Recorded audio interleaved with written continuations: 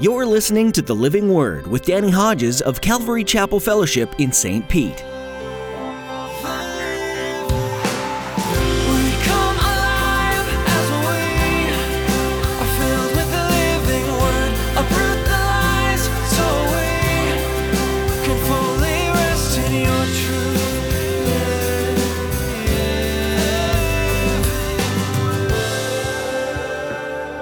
And you want to be submitted to Christ. You're not perfect. You stumble, just like I do.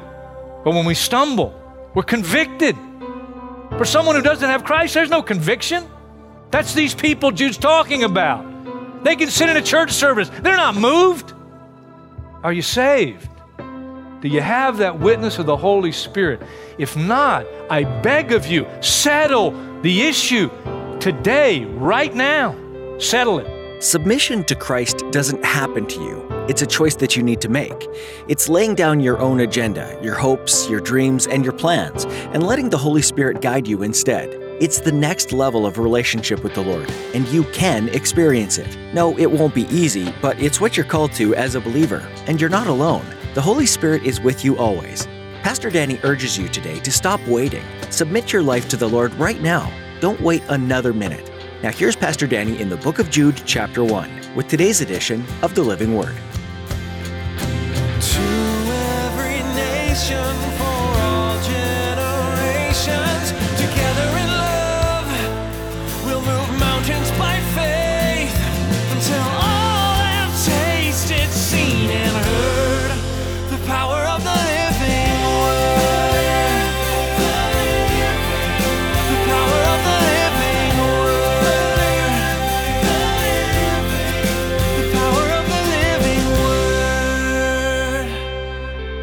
And then verse 6, Jude, and the angels who did not keep their positions of authority but abandoned their own home, these he has kept in darkness, bound with everlasting chains for judgment on the great day. Fascinating that some of the angels that followed Lucifer are not free to roam throughout the earth looking for someone to inhabit or deceive or entice. There's some that God said, hey, you're not going to get no free reign right now. You're going to somewhere down below. And they're bound with chains waiting for the day of judgment. That's a real deal. I mean, really, they're really chained right now there. They're rebels. Rebels. Verse 7, in a similar way, Sodom and Gomorrah and the surrounding towns gave themselves up to sexual immorality and perversion. They serve as an example of those who suffer the punishment of eternal fire. Now, we know about Sodom and Gomorrah and the people there. But a lot of times people focus on the homosexuality of Sodom and Gomorrah. I want to remind us the homosexuality of Sodom and Gomorrah was only a byproduct of their sin. Ezekiel 16, verse 49, now this was the sin of your sister Sodom. She and her daughters were arrogant, overfed, and unconcerned. They didn't help the poor and needy. You could summarize it another way. They were consumed with self. Self. Verse 8, Jude, in the very same way, these dreamers, that's borrowed from the Old Testament where especially the false prophets would have dreams and visions, but they weren't from the Lord. But they purported it to be truth. This is what the Lord said. This is truth. And it wasn't truth. And sometimes they gave people the wrong direction. They were always so positive, never very negative. They told people what they wanted to hear. But they weren't speaking for the Lord. And that's what he's talking about here. These dreamers pollute their own bodies, reject authority, slander celestial beings. But even the archangel Michael, when he was disputing with the devil about the body of Moses, did not dare to bring a slanderous accusation against him, but said, the Lord rebuke you. Yet these men speak abusively against whatever they do not understand. And what things they do understand by instinct, like unreasoning animals, these are the very things that destroy them. What does all that mean?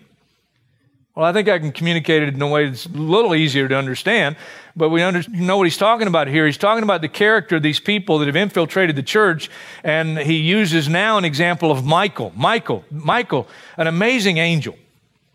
Amazing angel. He's mentioned 3 times in the Old Testament, the book of Daniel, chapter 10, verse 13, verse 21 of chapter 10, and then Daniel chapter 12, verse 1. In Daniel 10:13, he's called one of the chief princes. And he there comes to get a messenger, a lower ranking good angel, through to give a message to Daniel in response to his prayers that he'd been praying for 21 days. Or he's been waiting 21 days after praying for an answer. And he goes and he has to withstand the prince of the Persian kingdom, a higher ranking fallen angel than the one that Michael has to come now and get through for Daniel. Fascinating stuff. It's real stuff. In Daniel 12:1, he's said to be the great prince who protects your people, Daniel. That would be the Jewish people. So he has a special assignment for the Jewish people. Revelation 12:7, he's mentioned in the New Testament, and it's fascinating. And I believe it's a future war, but there's a war, Revelation 12:7, in heaven. Michael and his angels fight against the devil and his angels. And I know who won, tells us. What's the point here, though? Despite his great position, despite his great authority, despite his great responsibility, he is reverent. He does not take for granted his position. And in regard to spiritual things, he takes them very seriously. It's about time we get serious about this person called the devil. He's real.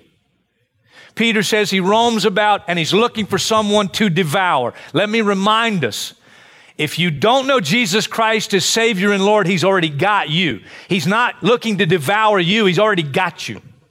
Whether you're an outright rebel or a religious person that doesn't know God, he's got you. The person, the people he's looking to devour are believers. And that's why he infiltrates the church. And that's the message of Jude. Verse 11, woe to them, judgment. They've taken the way of Cain. What way is that? Genesis chapter 4, verse 4. Abel brought fat portions from some of the firstborn of his flock. The Lord looked with favor on Abel and his offering, but on Cain and his offering, he did not look with favor. So Cain was very angry, and his face was downcast. And then the Lord said to Cain, why are you angry? Why is your face downcast? If you do what is right, will you not be accepted?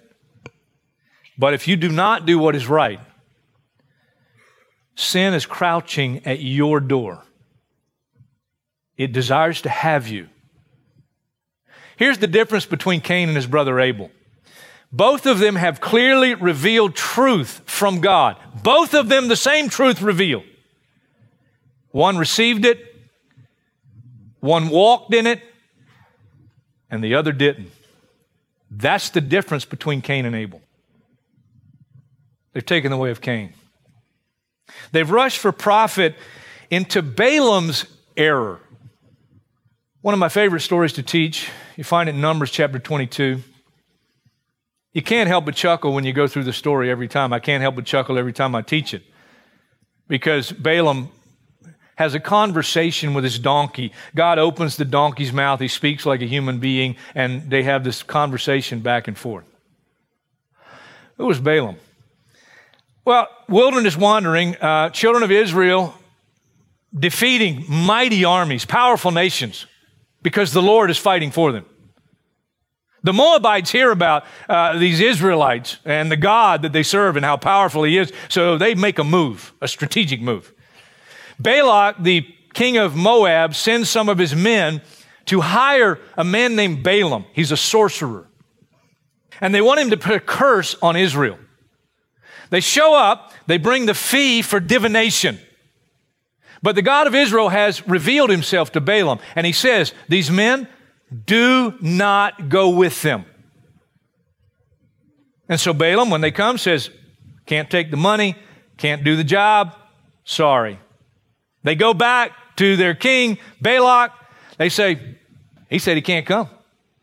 What do you mean he can't come? He sends more distinguished princes and basically sends Balaam a blank check. They come and they say, the king says, you fill in the amount, whatever you want, just come do the job. Balaam says, we'll spend the night. I'll see what else the Lord might say. What do you mean what else the Lord might say? The Lord's already spoken very clearly. Do not go with them. And the next morning it says he saddled his donkey and he goes with them, and it says God was very angry when he went. They've rushed for profit into Balaam's error.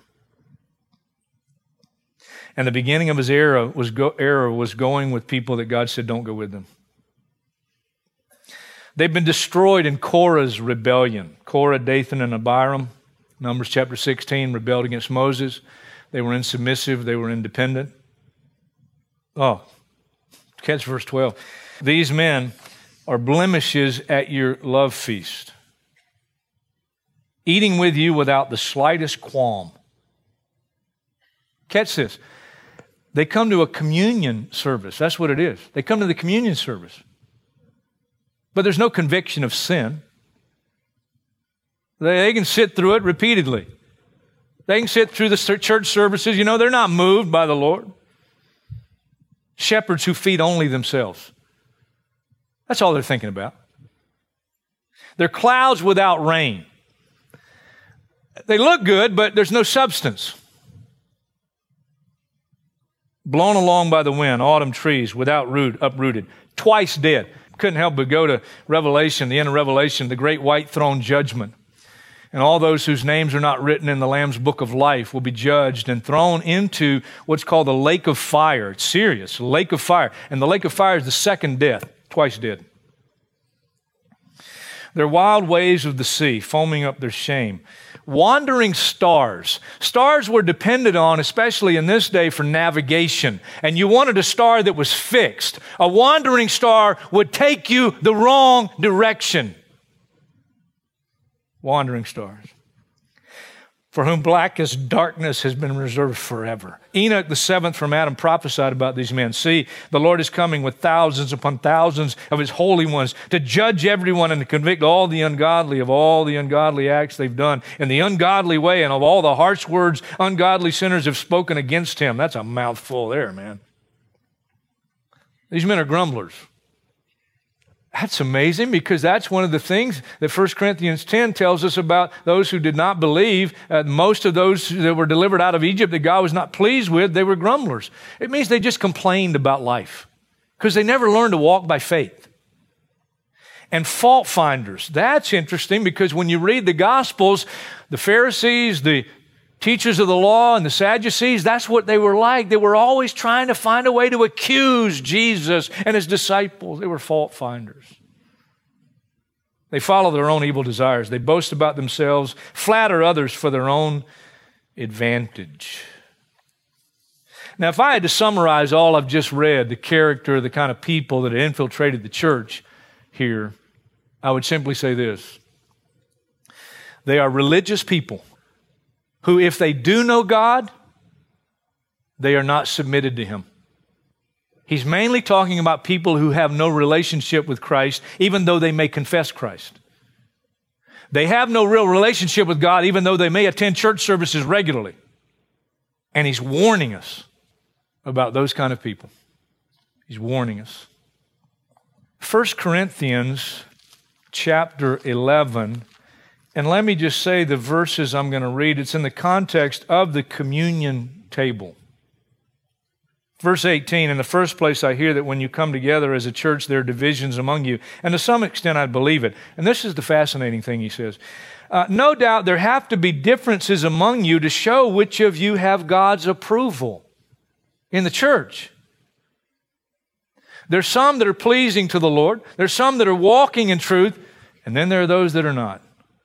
And the devil wants to use them to lead us astray. Hebrews says we must pay more careful attention, therefore, to what we have heard so that we do not drift away. I began playing in a band when I was 12 years old. I was the drummer. Our first gigs were birthday parties. There was a song that was very popular then that we learned, and we played pretty much every place we played, because people just wanted to hear it, and they wanted to hear it again and again and again. You might remember it. It goes something like this.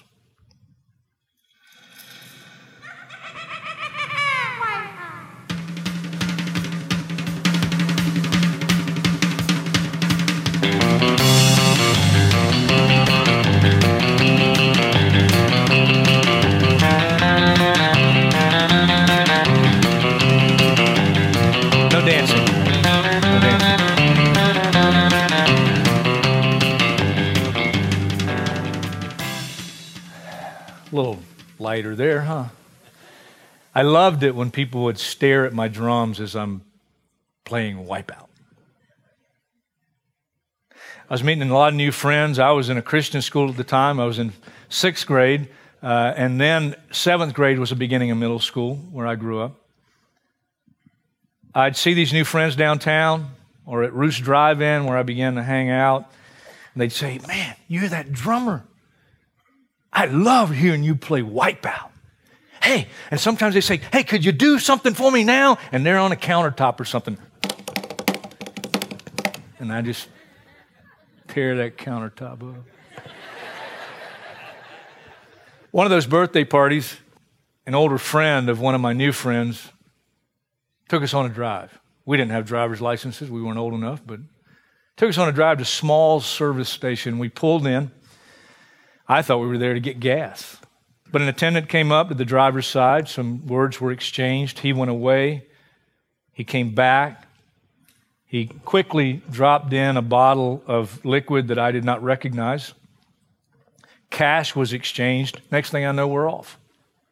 The bottle began to be passed around along with a chaser. I was very thankful for the chaser because for the first time in my young life, I was drinking 80 proof of vodka. Nobody told me to take it slow, so before long, I couldn't see straight. I woke up in the wee hours of the morning in my front yard, not knowing how I got there.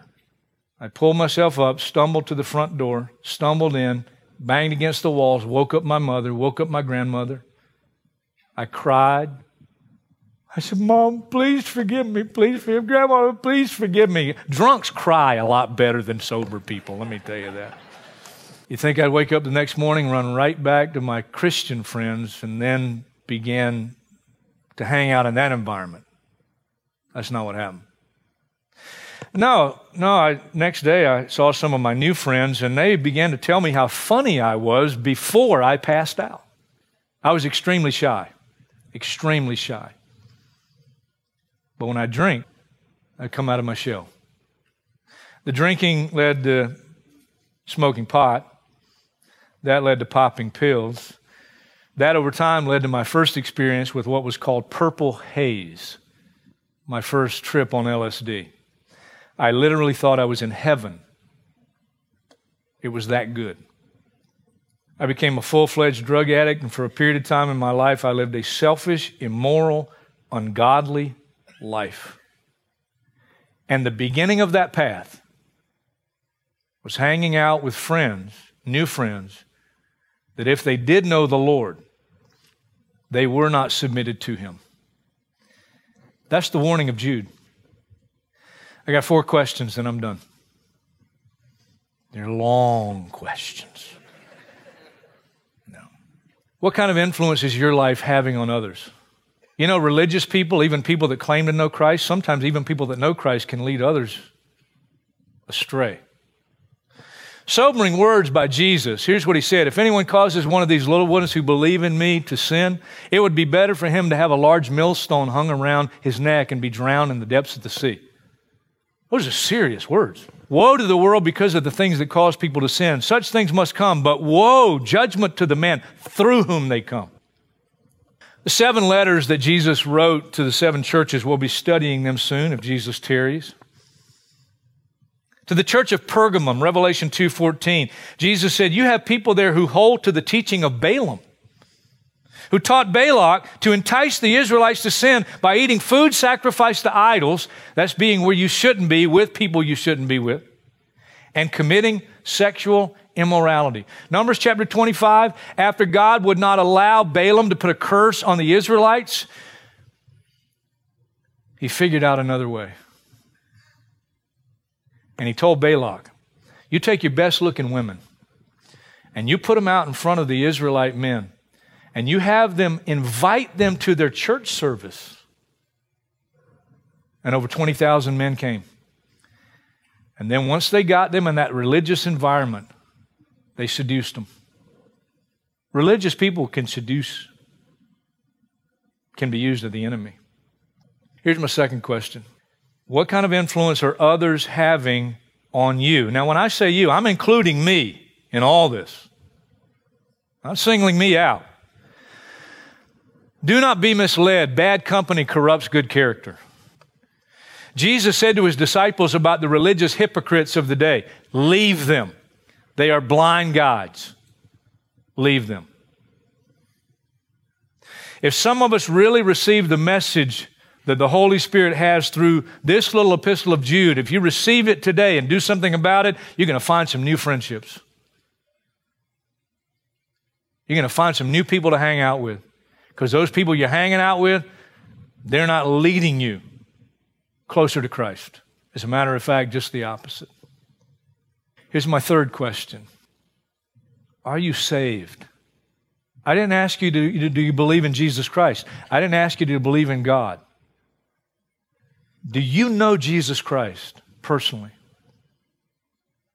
If you've really received the gospel, if you've really received Christ, even if you did it when you were 4 years old, your life is different than someone who has not received Christ. And you want to be submitted to Christ. You're not perfect. You stumble, just like I do. But when we stumble, we're convicted. For someone who doesn't have Christ, there's no conviction. That's these people Jude's talking about. They can sit in a church service. They're not moved. Are you saved? Do you have that witness of the Holy Spirit? If not, I beg of you, settle the issue today, right now. Settle it. And I beg you not to put it off. Came downstairs this morning, first one up in my house. Didn't see our dog. And as I began to hunt for him, I go to the downstairs bathroom. And there he is laying there. I'm thinking sound asleep. And then I realized. And I reached down and I felt him. And he's dead. I never thought I'd get so emotional about a dog. But I loved him. I expected to come down this morning just like any other morning and him wag his tail and come running and want to lick me. He's dead. My son Hayden and I buried him in the backyard. And I get here to church 5 minutes till 9. Just after burying our dog. Why did I tell you that story? I didn't want to tell you that story. I don't want to cry again. I cried like a baby digging the grave. If I ever lose a kid, just dig my grave. Some of you that have lost children, I can't even imagine, but for the grace of God, how you're making it. And thank God you are. I didn't expect my dog to be dead this morning. You may be dead before the day's out. How do you know? I beg you, settle the issue of your soul today, right now. Right now. And then one more question. Are you saved? You don't have a doubt about your salvation, but you've drifted away. Come back home today. Come back home now. Come back to your Heavenly Father. Come back to Christ and come back to a right relationship. And whatever sin it is in your life, repent of it. Get it out of your life. Let Him purify you in a fresh way today.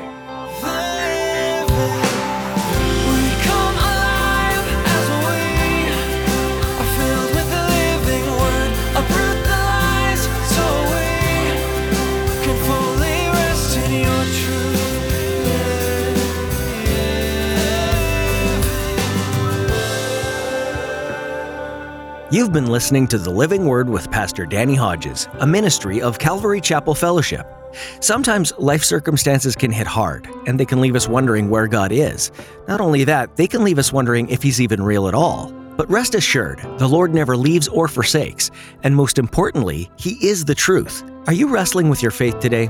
There's strength in lifting one another up in prayer, and we'd be honored to do that for you. Send us an email at info@ccfstpete.church. That's info@ccfstpete.church.